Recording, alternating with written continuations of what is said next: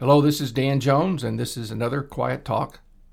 I hope this will be an encouragement to you, and I do these things for that reason. I want people to come into a deeper relationship with Christ, to grow in His grace and wisdom.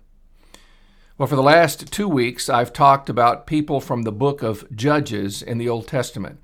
The book of Judges comes right after the book of Joshua in the Bible.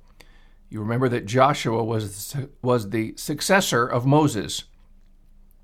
He has a book in the Bible called by his name, which comes right after the first 5 books of the Bible, Genesis, Exodus, Leviticus, Numbers, and Deuteronomy. Then comes Joshua, and then comes Judges.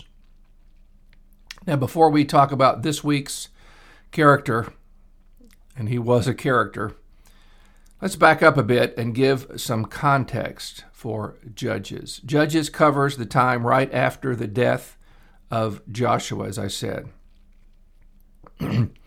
Judges is a sad book in many ways because it's the story of Israel's repeated apostasy. I guess really the rest of the Old Testament is the same. The people of Israel would turn away from God, get involved in idolatry, and as a result, God would hand them over to some neighboring tribe who would subdue them, and then they would eventually cry out to God for deliverance. God, being the merciful God that He is, would always raise up a deliverer. These deliverers at this time were called judges.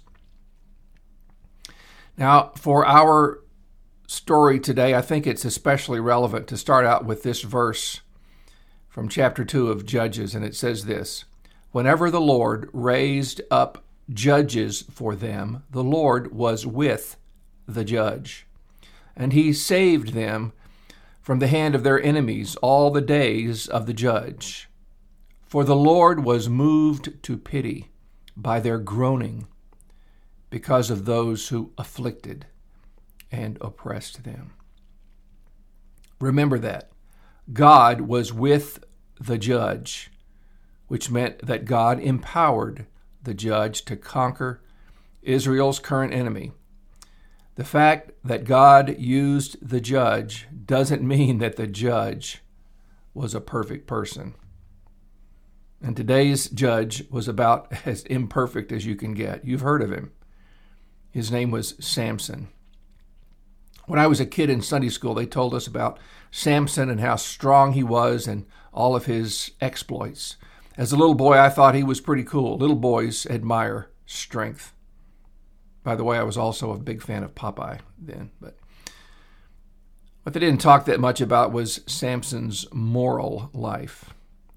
He was not the kind of guy you would want your sister to go out with. But I get ahead of myself. Our story begins in chapter 13. This time it was the infamous Philistines who conquered Israel. You remember that the most famous Philistine in the Bible was the big guy, Goliath. The story of Samson begins in a familiar way. An angel appears to a woman and tells her she's going to have a baby. Now, if you're listening to this, and even if you are not extremely knowledgeable about the Bible, that should ring a bell. Remember a young girl named Mary and an angel named Gabriel? Now, the name of this angel in Judges 13 is not given. It could have been Gabriel, I guess, but maybe it was like some famous movie stars. When you look at their early pictures, sometimes they were uncredited. Anyway, the difference, of course, here is that the woman who became the mother of Samson was already married but had never been able to have children. There's another recurrent theme in Scripture: God giving a special child to someone who thought they'd never have a child. Think of Sarah, Rebecca, and Hannah, who was the mother of the prophet Samuel. The Bible makes a big deal about babies. Psalm 127 says that children are the heritage of the Lord. They are a gift that He gives, or perhaps we should say a stewardship. God gives us children that we might train them up to follow Him and live godly in this world. I think it is wonderful to read these accounts of God promising a mother or a father or both that the child they are about to have is part of God's plan in this world. That is so exciting. Suppose someone very famous and respected and powerful called you up and said, "I want you to be a part of what I'm doing." You would be so thrilled. God makes calls like that every day. It's just that we often don't answer. We just let his call go to voicemail. God wants you to be part of his work. Are you available? Well, the couple who ended up being the parents of Samson were available. They were honored to be chosen by God for this important work. Their story in chapter 13 is striking. I'm sorry I don't have time to cover it all in this short talk, but at the end of the chapter it says, "And the woman bore a son, and called his name Samson. And the young man grew, and the Lord blessed him." Now you probably know about some of the powerful deeds of Samson which were done against the Philistines. I'm sure you know the name of the woman who finally tricked him into giving up the secret of his strength. And therein lay Samson's weakness. You may not remember that before Delilah seduced Samson, he employed the services of a prostitute. It was just after this that his enemies, the Philistines, got Delilah to get involved with Samson for the express purpose of defeating him. So far, they had not been able to prevail with Samson, but after much resistance, he finally gave in to this woman, and he was defeated by his enemies. Now, there are many lessons we can learn from the story of Samson. The most obvious is that giving in to sexual temptation always carries a price. In Samson's case, the price was first his defeat and then his humiliation. The Philistines gouged out his eyes and set him to grinding at the mill, which was usually women's work in their culture. Over time, though, his hair grew back and his strength returned. One day, they brought Samson into a feast they were giving to honor their god Dagon. They mocked him and praised their god who had given Samson into their hands, or so they thought. Samson asked the young man who was leading him to put his hands on the pillars of the building. Samson prayed that God would once again strengthen him. God answered Samson, and he pulled down those pillars, causing the building to collapse, killing all the Philistines who were there along with himself. The Bible tells us that in his death, he killed more of the enemy, more Philistines, than he did in all of his former days before he was defeated by Delilah. God delivered his people using a very imperfect vessel. God is not limited in that way. As a preacher said years ago, God sometimes uses people that I don't approve of. How true that is. If God only used perfect people, he'd never be able to use anybody.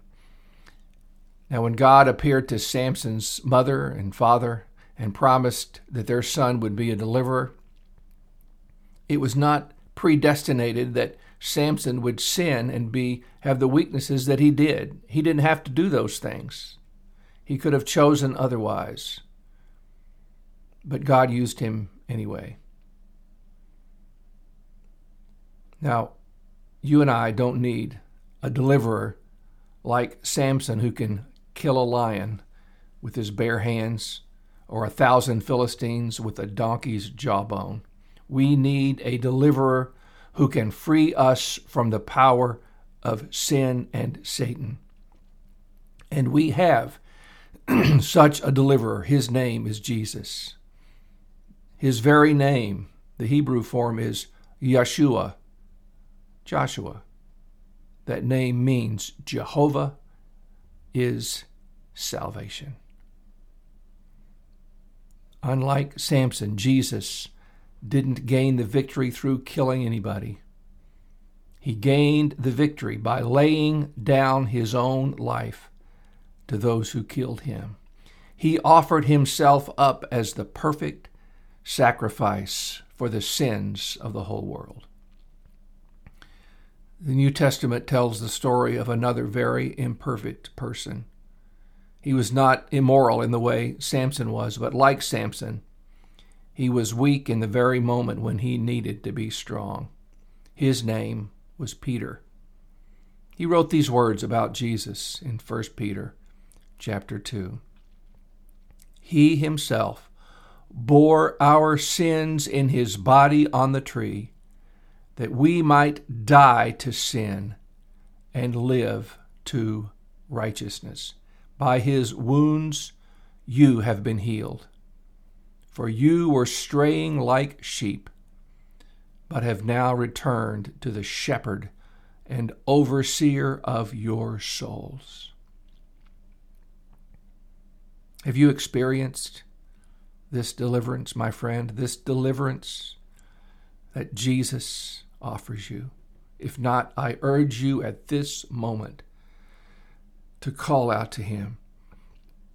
Call his name, Jesus. Jesus. Call out to him by name. Confess to Jesus that you have sinned against God, and by faith receive the forgiveness, the deliverance, the salvation that he made available to us when he freely went to Calvary. Would you pray with me? Lord Jesus,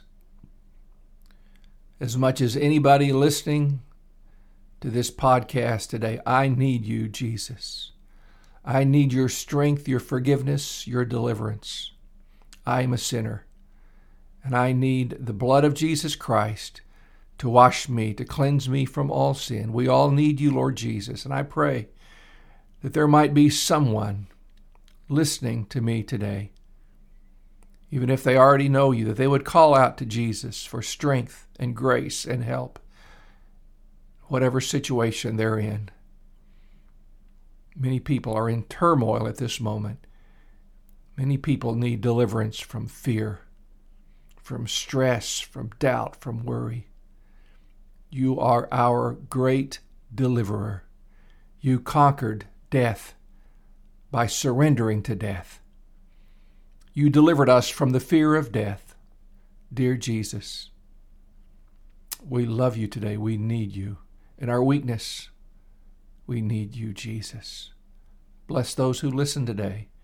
I pray they'll call out to you by name, Lord Jesus Christ, in your precious name. Amen. I would love to hear from you if you want to contact me. My email address is father.danjones@outlook.com. father.danjones@outlook.com. God bless you.